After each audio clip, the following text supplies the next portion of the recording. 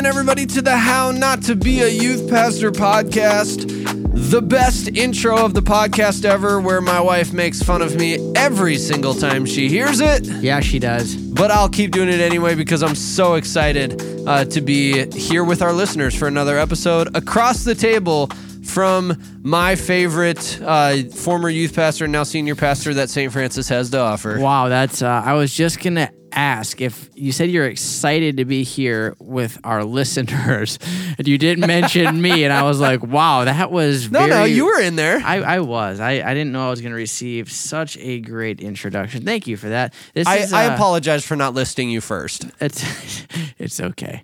It's not what you said, it's how you said it. So that's fair. Yeah. Kyle, I have a quick question for you today. However, before we do that, true to Youth Pastor Forum, we need to thank our sponsors who make this show possible.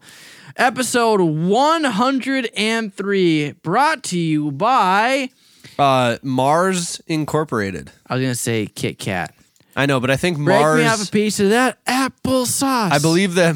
Football cream. Football cream. I believe that the Mars Inc. food company makes every single candy bar that we have on our table right now. Yeah, for good reason. They have good stuff. Yeah, Kit Kats, Twix, Reese's, and I believe they make Snickers as well. Because we need to waste time before getting to the quick question of the day, please rank these in order of your preference. Come on. We have Kit Kat, Snickers, Twix, and Reese's. Let's start at the bottom. What's your least favorite of these four? It depends on the mood that I'm in. Okay. Unless I am in the mood for a tiny bit of substance, I'm going to say my least favorite is Snickers. Substance or sustenance? You said substance, which was the greatest hybrid of all time. Snickers is the bottom? Unless I'm like actually wanting to fill some hunger. I'd totally. say Snickers is the bottom of the four. Then I'm going to go with Twix in third. Wow. Okay. This is a tough ranking. I'm going to say that. It is. I'm going to say Kit Kat 2 and the peanut butter cups are 1. Okay, follow-up question. Yep. Of the Reese's variety, they make a bunch of stuff now. Yeah. What's on the top? There's only one correct answer.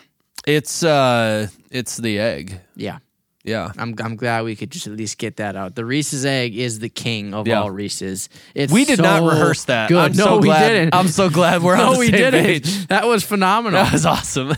Okay, so enough of the pre-quick question, Derek. What's the quick question? What is the craziest sermon illustration you have ever delivered? And so this quick question was Derek's idea, and I love it because I have a great answer that I just actually used a few weeks ago. Okay. And so, preface, this is the second time I've used this illustration, but I used it like 5 years apart, so I'm pretty sure none of my students remember it. Or they just weren't even in the room. But And I've used it twice in completely different contexts, like it wasn't even the same sermon. But what I've done is I'll take like a large bowl, think like big enough for like a salad for many people, fill it like 90% full with water. And then it doesn't matter what kind of bowl. Then you get a metal bowl that is smaller. I'd say maybe half a gallon. You're not looking for anything too big. And put that on top, floating in the water. And then you take rubbing alcohol, pour that into the smaller bowl. Oh, boy. And light it on fire. Uh-huh. And you get you basically get a fire illustration without, setting the smoke alarms off because you're burning a bunch of wood. And then the second bowl of the water is just kind of there to help cool things down a little bit. And then I usually have a damp rag in the vicinity as well to help put the fire out when I'm done with it. But I've used it a couple times now, and it's a cool illustration just to be able to use like we were talking about. We were going through a sermon series with our youth about Jesus's I am statements, And when we were talking about his statement of the light of the world, I am the light of the world. And so we were, I was kind of using this as, brought all the lights down and actually we were going to bring all the lights down and my light people missed my cue. So it was less dramatic than I wanted it to be. But either way, like you could still, like you bring all lights down, just have this. And it was a cool illustration. But the other dramatic thing I'll do, just because I'm dramatic and I like to, is I will take the rubbing alcohol and take it out of the bottle it comes in and put it into 1 or 2 water bottles, just like normal plastic water bottles. And so it looks like I'm just pouring water into a bowl and then I light it on fire and everybody's like, what? Whoa! Yeah. And I mean, I'm lighting something on fire, so they're still pretty amazed, even if you don't do that. But yeah, it's a fun one. I'm going to share one I've never done, but I think it's one of the greatest sermon illustrations of all time. I want to see it from you in the next 3 months. Okay, I could work that in. Maybe Easter Sunday I'll do this. As you just gag yourself with a Kit Kat. That was amazing. I started laughing. I know. I'm glad I could. I'm on fire today, much like your illustration. Hey. Okay. So the greatest, craziest sermon illustration I've ever heard was from our DYD, District Youth Director within our denomination. His name is Kirby. I give him full credit for this. Whether I told him to him, I have no idea, but I'm giving it to him anyway. He had a pan of brownies on stage with him. And he said, does anybody want some brownies? Well, naturally, with junior high every boy, hand's going up. Junior high boy comes up on stage. He cuts him, a huge brownie. Asks him if he wants. Maybe he doesn't ask ice cream. I don't know. But regardless, he gets like a bit. I know I would like scoop a thing of ice cream on there, hand it to the kid, and allegedly the kid's just like pumped to be getting this brownie. Well, just before he says it lets him eat this, he goes, before you eat this, though, I just need you to know I have a little bit of my dog's poop that I threw into the batter prior to making this. And everyone's like, what? Like he goes, no, it's not a big deal. It's just a little piece of turd. Like there's a whole bunch of other brownie here. It's just one little piece in there. And it's probably not in the chunk that you got. Right. All these different things he never went to. And of course, like the kids like, no, I'm not eating poop if it was in the batter. And the premise of the message was like, you can say it's just a little bit of sin, but sin is sin. Like sin corrupts us until Jesus comes and cleans us. And I was like, that is amazing. That's phenomenal. And a little disgusting as well. Well, it wouldn't be a youth ministry analogy if it wasn't a little bit frightening or disgusting. But my favorite one I've ever done was I was talking also about sin, ironically. And it was, I can't remember what the actual text was. I should go back and look. But the gist of it was so many times we try to patch up our sin by ourselves, but we just can't. And we have all kinds of sin. It's not just like, oh, I watch pornography. There's also, you have pride, you have lust, you have anger, you have these different things. And so I had a bucket that I, like a Menards bucket that I filled up with water. But as I went through all these different sins, I had a drill. I just started drilling holes in the bucket. And so naturally, water started going everywhere. Like literally, I had tarps all over the stage. It was going everywhere. And I talked about how so many times we try to plug the holes. And so I started to grapple around trying to are you kidding cover me? it up. Have you not seen the Flex Seal commercials? Yeah. That's what this was made for. It would have been a wrench in my illustration. But I talked about then, so then, I tried to cover them up, but it still leaked out, all these different things. But then I inevitably ended up putting this bucket inside of a larger bucket and talked about how, through Christ, we're a new creation. It's not about fixing the holes, it's about giving you something entirely new. And it was well received, but it was an absolute mess because there was water. I mean, literally everywhere. But it was awesome. So we did not rehearse this, but I'm going to take your analogy and I'm going to tweak it a little bit because this is coming to my mind. And if somebody wants to use this or one of us wants to use this, you're welcome. Cool. Send us Kit Kats. So we got this bucket. Mm-hmm. excuse me, we got a bucket. I love the idea, like, hey, we're going to pour water into this. We're drilling holes. Maybe if you want to like have it be a smaller bucket and then have like a bin that the water's falling into, that feels maybe like a good idea. You could do this outside too. Have like a hose, going into the bucket so that it's always going in, but it's always dripping out because you're drilling holes into the bucket, right? Then when you start to flip the analogy, turn the hose off, or stop putting water in it, so eventually all the water drains out. Then you start talking about Jesus. And I don't know why I'm on this fire with no lights kick, but then you take a candle, put it in the bucket and light it, turn all the lights off, but now the light of the candle is shining through all the holes in the bucket. Well done. Boom. That is a very lengthy illustration. Well, I mean, it's going to run throughout your entire message, but that's the beauty of the illustration. I think we're onto something here. I was also thinking when you're going with like the holes, like I'm the vine, you are the branches. That was literally the sermon that I preached last night. Well done. Man, we are in tune. Contrary to our previous goodbye, we are in tune. Yeah, my wife, with Derek and I, if you listen to episode 102, we were literally talking about how that was probably our worst synchronized goodbye in 100 episodes. Shout out to Nate and Sarah for jinxing us, because they talked about how synchronized we were, and ever since then it's been... I would say that you should go back and listen to them when they were on episode, I think it was 21 or 23, How Not to Be a Worship Leader. But now we hate them. But now we don't like them anymore, so don't go listen to that. Anyways, those are some great sermon illustrations. We would highly encourage you, we're on Instagram at hownot_YP. Send us a message of some of your favorite illustrations. So we can steal them. We will definitely steal them, because that's what we do as youth pastors, is we steal each other's material. But maybe we'll have to do a... listener ideas episode or something like that. What a great segue of stealing other people's ideas. Yeah, because we're going to talk about that. Yeah, that was pretty good. Toy here. Point toy. I'm sorry, what? Point toy. Wow, it is that time of the day. What is your problem? A few episodes back, we mentioned this quote. I believe you said it, Kyle, and I believe we said I remember it at the bridge when we were recording this.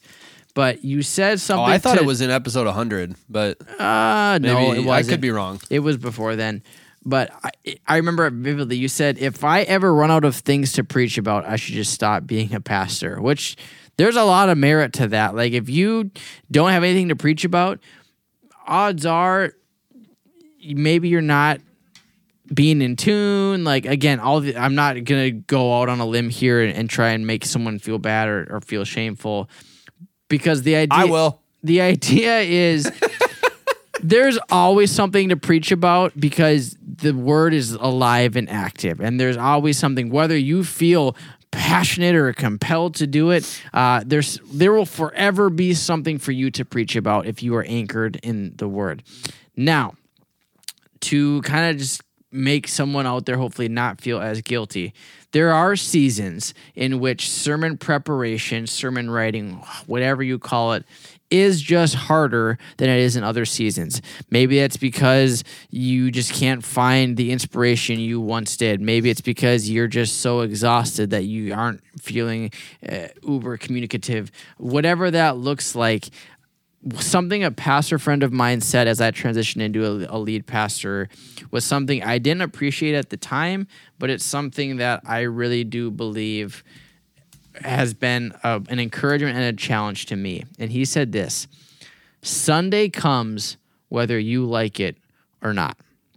And the gist of it was, as a lead pastor, Sunday's always coming, and so you always need to be ready to preach that message. And I'm going to be honest with you, I first heard this and I was like, okay, like Wednesday comes every single week, and that's no big deal. Friday comes every week. Yeah, like Monday comes every week. What's the gist of it? But in being in this for 2 years now, there have been moments in which I feel like I have, by this point, dumped the spiritual bucket I have of every single conceivable thought I had about God has been shared with my congregation. And now I'm sitting here going, on Tuesday, I got to go again.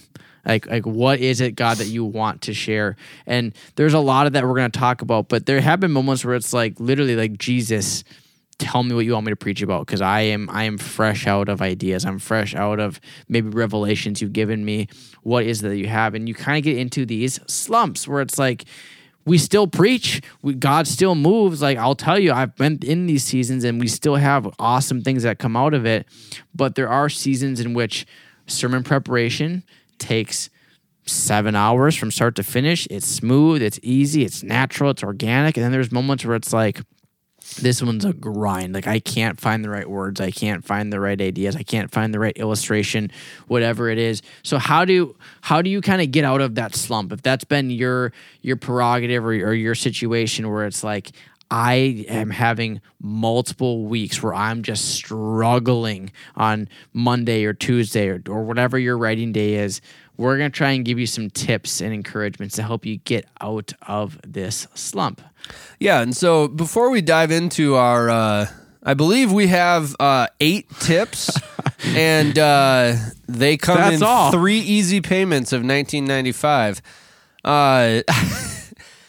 I have so many rabbit trails that are coming to my head, so I'm going to temper most of them. Wow, but proud of you. I just want to give our listeners a peek behind the curtain of our process, because contrary to popular opinion, we do from time to time plan prep. Ahead. Yeah. And so Derek started this show doc for us, and I came in and added a couple things here and there. Surprisingly, didn't erase anything. I did not erase anything, but I have not had the opportunity to make fun of you yet, because here's the deal, people. Derek has 2 different fonts in this document, and it's driving me insane. And I need to know how that happened. It's simple. Do you want to know why? You'll see that the font changes after the scripture reference here on point 2. You copy and pasted scripture in, and then it changed the font after Sure that? did. Yep, I see it now.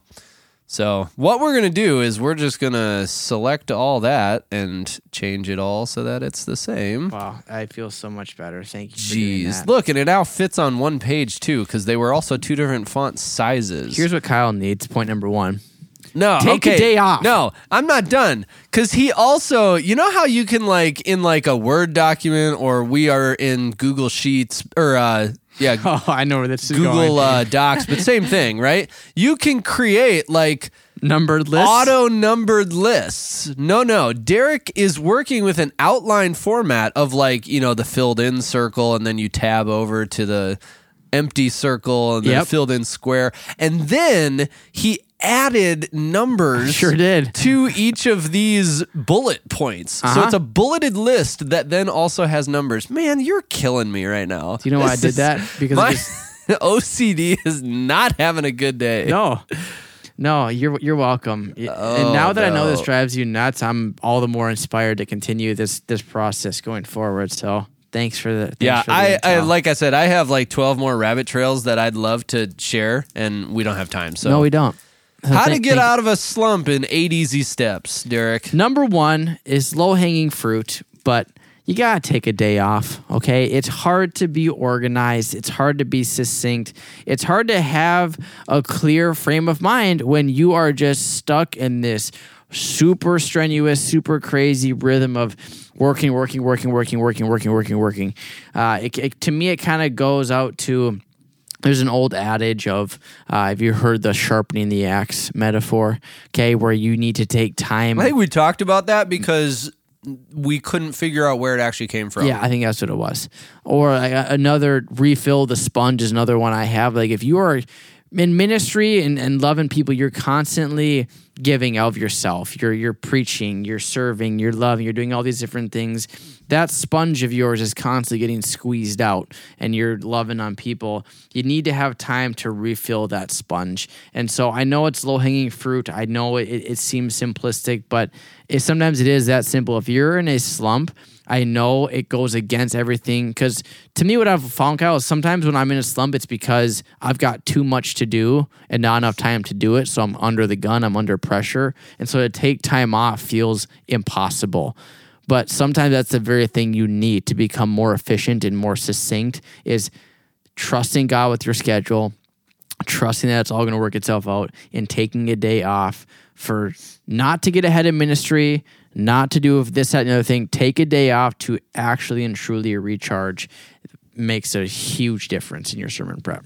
Yeah, and I also think that even if the purpose of your day off is not to work, having that time to just have, like, you'll have other life experiences in that 24-hour period, and that's going to help, maybe it sparks something in you. Mm-hmm.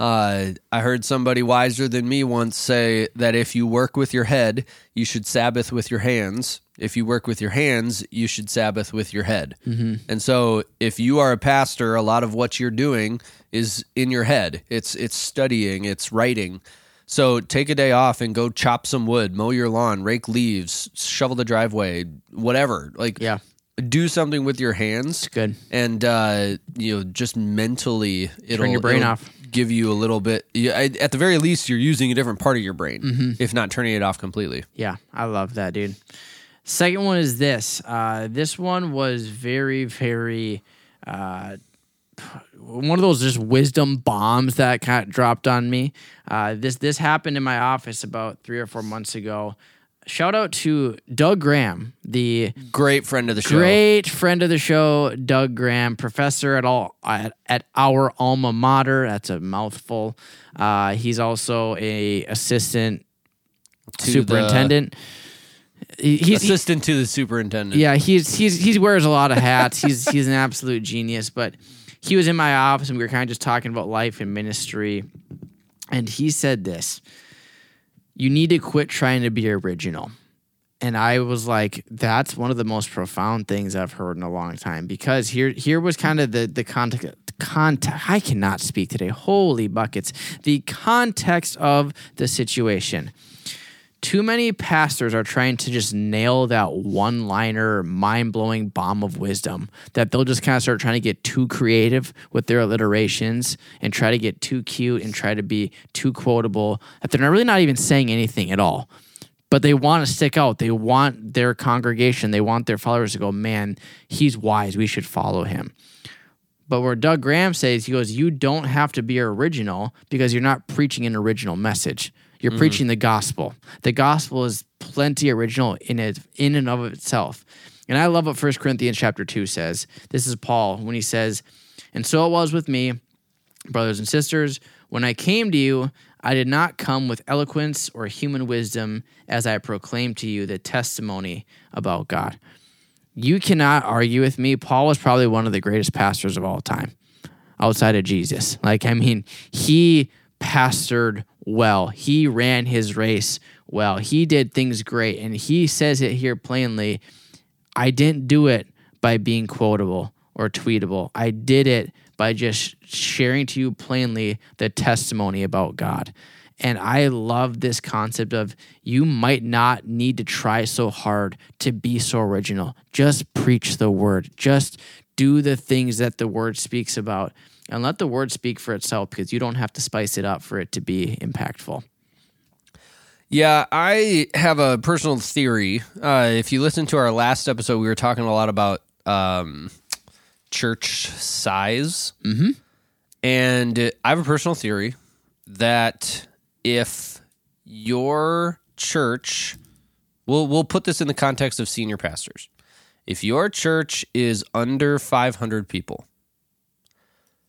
the quality of your sermons will go up at the less time you put into sermon series graphics. I see what you're saying. That's my theory, because I think that a lot of pastors along the same lines, right? It's got to be catchy. It's got to be alliterative. Do you think that's a word? I don't know. But you know what I mean. I do. It's got to be alliterative. It sounds fun if it's not a word. It has to look good. It's got to be ready, curated and ready for social media. Got to have that great graphic for the screens. And so much time and pressure gets put on trying to make sure that stuff is good. And then when you get a creative block, and you're like, oh my gosh, I don't know what color to make this next graphic. Well, don't make it. Like, settle down, man. Like, just, I think it's really important for us to remember. I love what you were saying with Doug Graham. Like, the gospel isn't original to us, so our sermons don't have to be, incredibly innovative and original. They just need to be contextual, and I like that. Number 3, how to get out of a slump. Kind of along the same lines, open up your Bible. If you are, and this is, I'm going to acknowledge that this is, some of this stuff, like, okay, cool, like, take a day off, quit being original. That sounds great, but I need a sermon this week. And so if you are actively in that slump, open up Mark, preach 1 chapter a week. We got the next 4 months covered, baby. Yep. Let's go. I think there's a lot of pastors out there that have not placed enough emphasis on literally just preaching the word, and I think that your congregation will get a lot out of it. And so whether that is something you need to do more often, or it's just, hey, I need a stopgap until I can get out of this slump, like just opening up the word, a gospel is great to just go chapter by chapter in. And you can, that can provide you with, or hey, we're going to take 5 weeks, go through James. We're going to take, Galatians isn't a very good book to go chapter by chapter, but Ephesians, go chapter by chapter, 6 weeks. Whatever it is, it'll give you a dedicated, hey, I've got a series now for the next month or 2 or 4 if you're going through Mark, and that takes I think it takes some of the pressure off. Totally, yeah, and it accomplishes what you're setting out to do. I'm going out on a limb here, but I don't think it's a very crazy limb. Seems like a pretty sturdy limb. Yeah, I would say so. Like, you're trying to not just prepare a production, you're trying to create an atmosphere or an environment where people grow in their faith. And so by preaching the word directly, hearing it being preached, they're naturally going to go back and read it, and that literacy is going to go up along with it too. So I love that concept, and it kind of goes back to not being original. Like, the Bible is not original, so just preach it with conviction. Point number 4, how do you get out of a slump? This is one of the more metaphorical ones, maybe not right in this moment right now, but it helps nonetheless. Less production, more honesty. And what I mean by that is, I think so many times we get in this habit of I don't know how you feel about this, but it's kind of one of those things. Sometimes I feel more apt to preach something after I'm on the back end of this lesson. So let's say God's taking me through a lesson on what it means to be humbled, what it means to not be in the comparison trap. We tend to preach messages when we're on the conclusion of that lesson, and then we kind of instill it into the students or the people following us. But I have found some of my most impactful, best received messages in youth and in adults have been when I have just showcased what I am currently walking through with vulnerability, with rawness, and with authenticity, and sharing how God's meeting me actively in that moment. Because then all of a sudden, now that's real. Now that is no longer manicured, that's no longer curated. This is what I am walking through. This is the rawness of the emotion, the rawness of the moment. And here's what God is personally doing to meet me in the situation. And here's how he's encouraging me. Because now what you're doing is every single person who has walked through that or is currently walking through that now goes, oh, okay. So this isn't just good idea. This is real life. This is truly so helpful. And I'm going to go back to another thing that Paul preached about is follow me, what? As I follow Christ. He basically emulated that I'm going to chase after God with all of my heart. And if you follow me, you're going to kind of be implored to do the exact same thing. I've said this before in the podcast. I've said it to my kids. I've said it to my staff. So much of what people learn is caught and not taught. Like, people will catch you going after God in spite of your circumstances far more. They'll receive it far better than if you were to just say, here's how you do it. And so when they see you going first and going before and doing all these different things, they naturally will try and follow suit. So you're saying, just to kind of summer up, man, I am on a roll. We both last couple episodes. To summarize that, like, because you started off by saying a lot of times we preach coming off the lesson from God, and you're encouraging maybe to preach in the middle of the lesson from God. I like that. Number 4, less production, more honesty. Tip number 5, work ahead a little bit. Take the opportunity to like if you have prolonged urgency, I think that can lead to slumps. I think that can lead to burnout.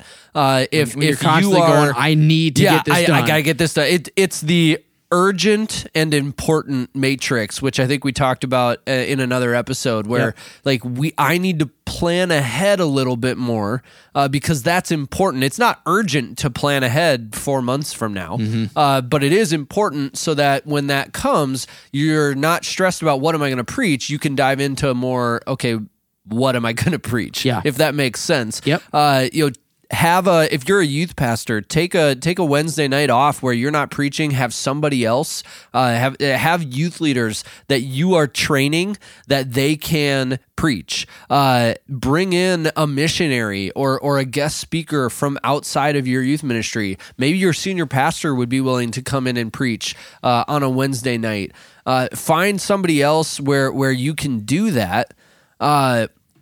And then that'll allow you an extra week to plan ahead a little bit. One of the things, and I think, I tried to look back on this, I think it was episode 80 where we talked about this in a little bit more in length. But what I do is I take our summers, because I preach very little over the summer with just for a number of different reasons. And so I'll take our summers to plan out the sermon series that we will do for the next school year. Yep. And it's a loose process. Like I value the working of the Holy Spirit. I value, in the moment, hey, I want to pivot and do this instead. There was one sermon series, I think it was last school year. We were going to do a 9-week sermon series going through the 10 commandments. Don't ask. There were 2 commandments we were going to combine, but it ended up being a 2-week series. The original plan was 9 weeks and it ended up being 2. Mm-hmm. And some of it was, there was a day we got snowed out and we didn't have youth. And some of it was, I wanted to pivot and add in an extra series going through some Psalms. Nice. And so instead of a 9-week series, we shortened it so that we could add in that other series. That happened like 2 months out, not the 6 months that I was planning the whole thing. And I'll add, guest speaker weeks in there. I'll add hey, I'm just going to do a standalone sermon this week. I don't know what it is yet, but I'm going to leave an open week in order to do that. Yep. There's a lot of reasons that is good. But one of the things that I have found works really well for me is I don't have to stress about what I'm preaching on the entire year. Right. Because there are plenty of one-off sermons that come to my mind, and then when those weeks come along, I pray and I pick the one that I feel like God has for our students that week, and I chase after it. Mm-hmm. And outside of that, I've got sermon series locked and loaded and ready to roll. Yep. And I can, over the summer, I'm not preaching, so I can spend more of my time thinking about sermon series as a whole, what fits, what goes together. And so I think working ahead can really, really help over the long run. It also shows you and kind of allows you to plan where you might be in a moment where for a fact time's going to be limited. For example, we're recording this in February. I'm going to become a track coach in the high school program here within the next month and a half.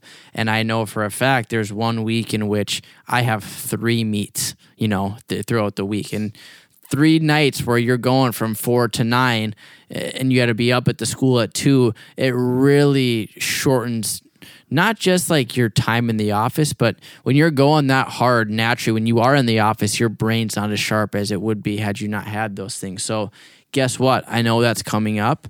So guess who's coming in during that Sunday that I have 3 track meets? One of our missionaries. It's a very strategic partnership where I know I'm going to be up against the gun. I also know there's going to be limited time for me to pour my heart and soul into it. It's one of those things where I know that it's going to be tough for me to carve out that time that I need. So I'm going to work ahead and kind of schedule that in there in place of that. Love that idea. So the sixth one is this. This sounds so cliche, but it is so true. If you're in a slump, man, you got to start praying. And what I mean by that is over and over again, throughout Scripture, you see that prayer truly does usher in the presence of God in a powerful way. And I'm not naive enough to think that sometimes the reason you're in a slump is just schedule and time management and all those different things, natural, human, fleshly things. However, I also believe and know that there are moments in which your slump is spiritual warfare. Like the enemy is trying to discourage you and dissuade you from preaching what he's put on your heart. And the way he's coming at you is through that spiritual warfare, those lies that you're not doing good enough, your sermons are not deep enough, whatever it is, it's spiritual in nature. And you need to have an army around you that prays. Like to this day, I can tell you right now, it happened to me last week. I have my prayer warriors that I've opened up to about this struggle, and then like I'll periodically say, "Hey, will you pray for me today? I'm going into sermon prep. I know I just need the Lord's truth. I know I need His clarity and His peace. Would you lift me up today?" And it's incredible the difference it makes in that very moment. And so, like I said, I'm not here to say the devil's to blame for everything, but I am also a firm believer that spiritual warfare comes in the line of sermon slumps sometimes. And the way out of that is not by working harder as much as it's about praying your way through that and letting the Lord speak to you in that moment. Yeah, and I think there are several other spiritual disciplines that would fall under that bucket. Just, hey, make sure that you're not neglecting any of these in order to, I got to spend 5 hours today trying to come up with a sermon. Like, make sure that all of your buckets are filled. Mm-hmm. Seventh tip that we're going to talk about here would be find a new resource. If you're feeling like you're in a slump, I think sometimes repetition does that. And so try to break out of that by, opening up a new book, finding a new resource. If you go back to episode 79 of our podcast, we talked about starting a Bible study, but there were several great resources we talked about where, like, the Bible Project, as an example, maybe they've got a video that sparks something, or you are sermon prepping and you just feel like you're in a rut. Like, go find something from a resource that can help maybe open up some new windows that you weren't seeing before in a text. Even reaching out to some other pastor friends that like, hey, what have you been preaching recently? Mm-hmm. What are some of the sermon series that you've done recently? And maybe one of them strikes a chord with your heart for your congregation. Like, oh my gosh, that would be really, really good for our congregation right now. Don't be afraid. Like I feel like it's kind of the theme of this episode, like originality out the window. Yeah. This is not about coming up with brand new content. We're all plagiarizing each other, and we all know it, and we're all okay with it. Yeah. To some extent. Yeah. And so you're not ripping off the exact message, but right. But sharing resources like that, I think that's a great idea. It totally is. And if you think we're wrong, I'd encourage you to read the Gospels because they kind of did. I mean, Mark quite literally, he wasn't there. John Mark was not one of the 12. His gospel is 100% hearsay, and what he gathered from other people. And so it is truly that. And Kyle, I love what you just said, because it naturally leads into point number 8, which is what I call the overflow ministry model. And to me, that comes from, we have said this, I can't tell you how many times, but it is so true even in this.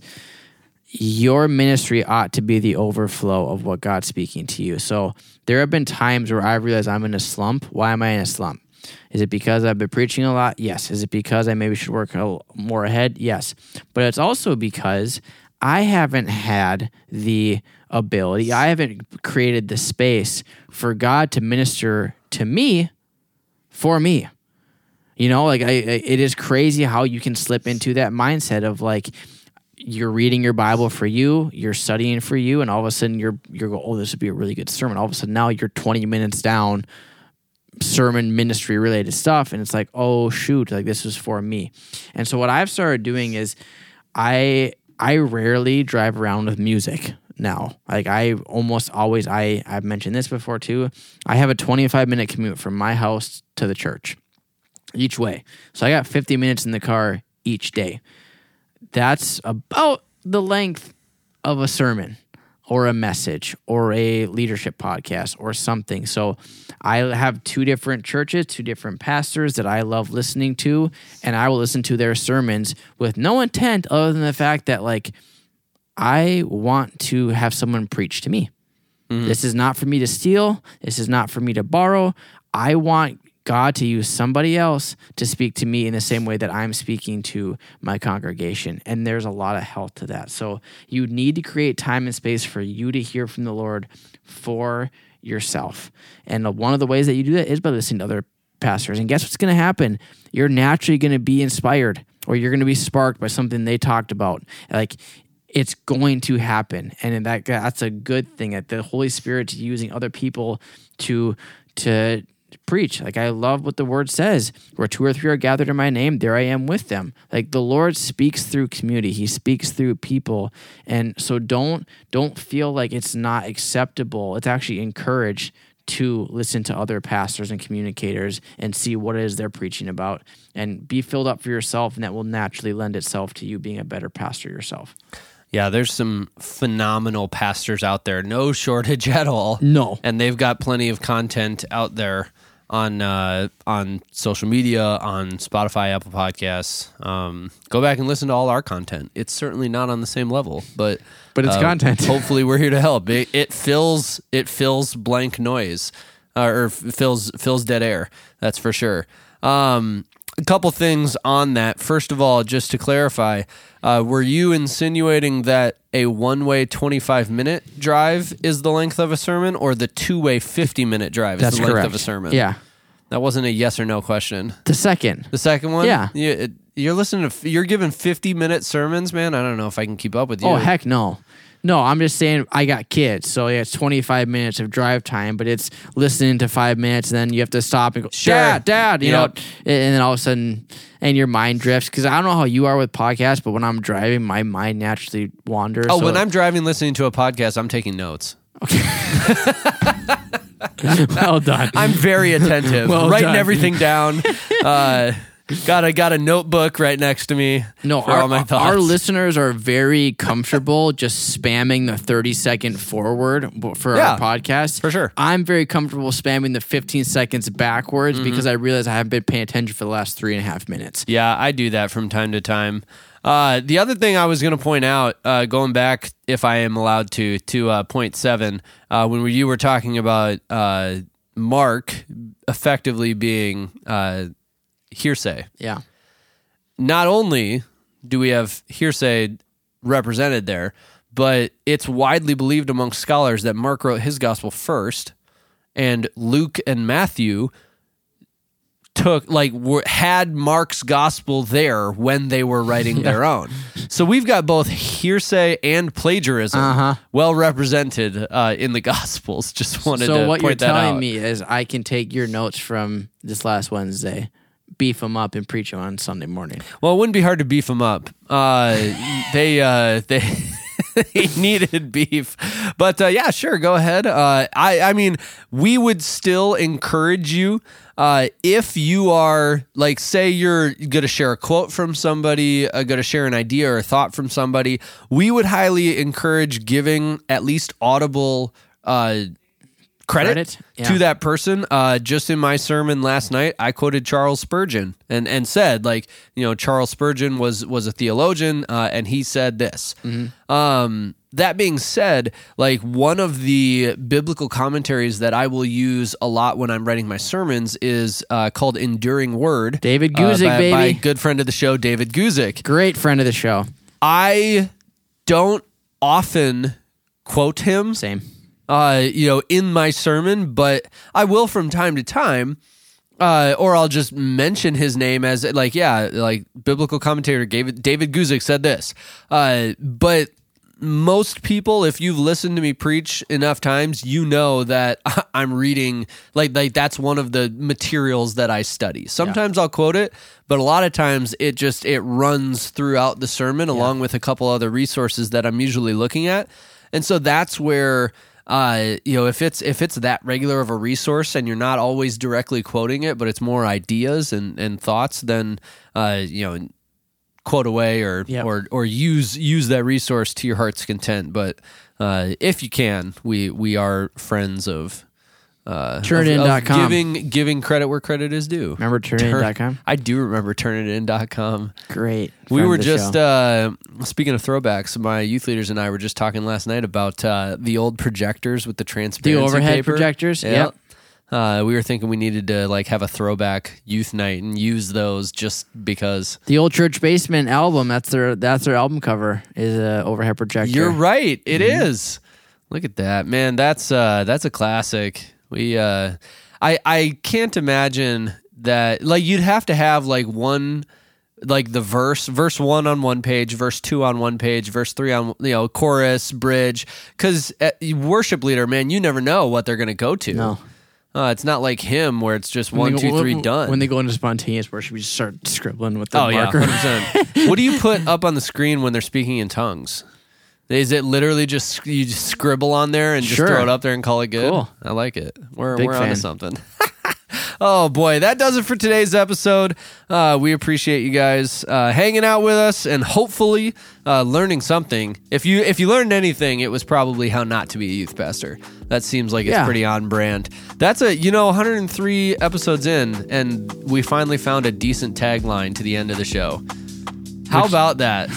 Hopefully you learned something. If anything, it was how not to be a youth pastor. Wow, well done, Kyle. That's not bad. I think we're just done now. I think you deserve a raise. I do. I'm going to double my salary from what I get from the podcast. So on behalf of Mars Incorporated, thank you to everybody. I think it's about time Derek and I go eat the rest of this candy.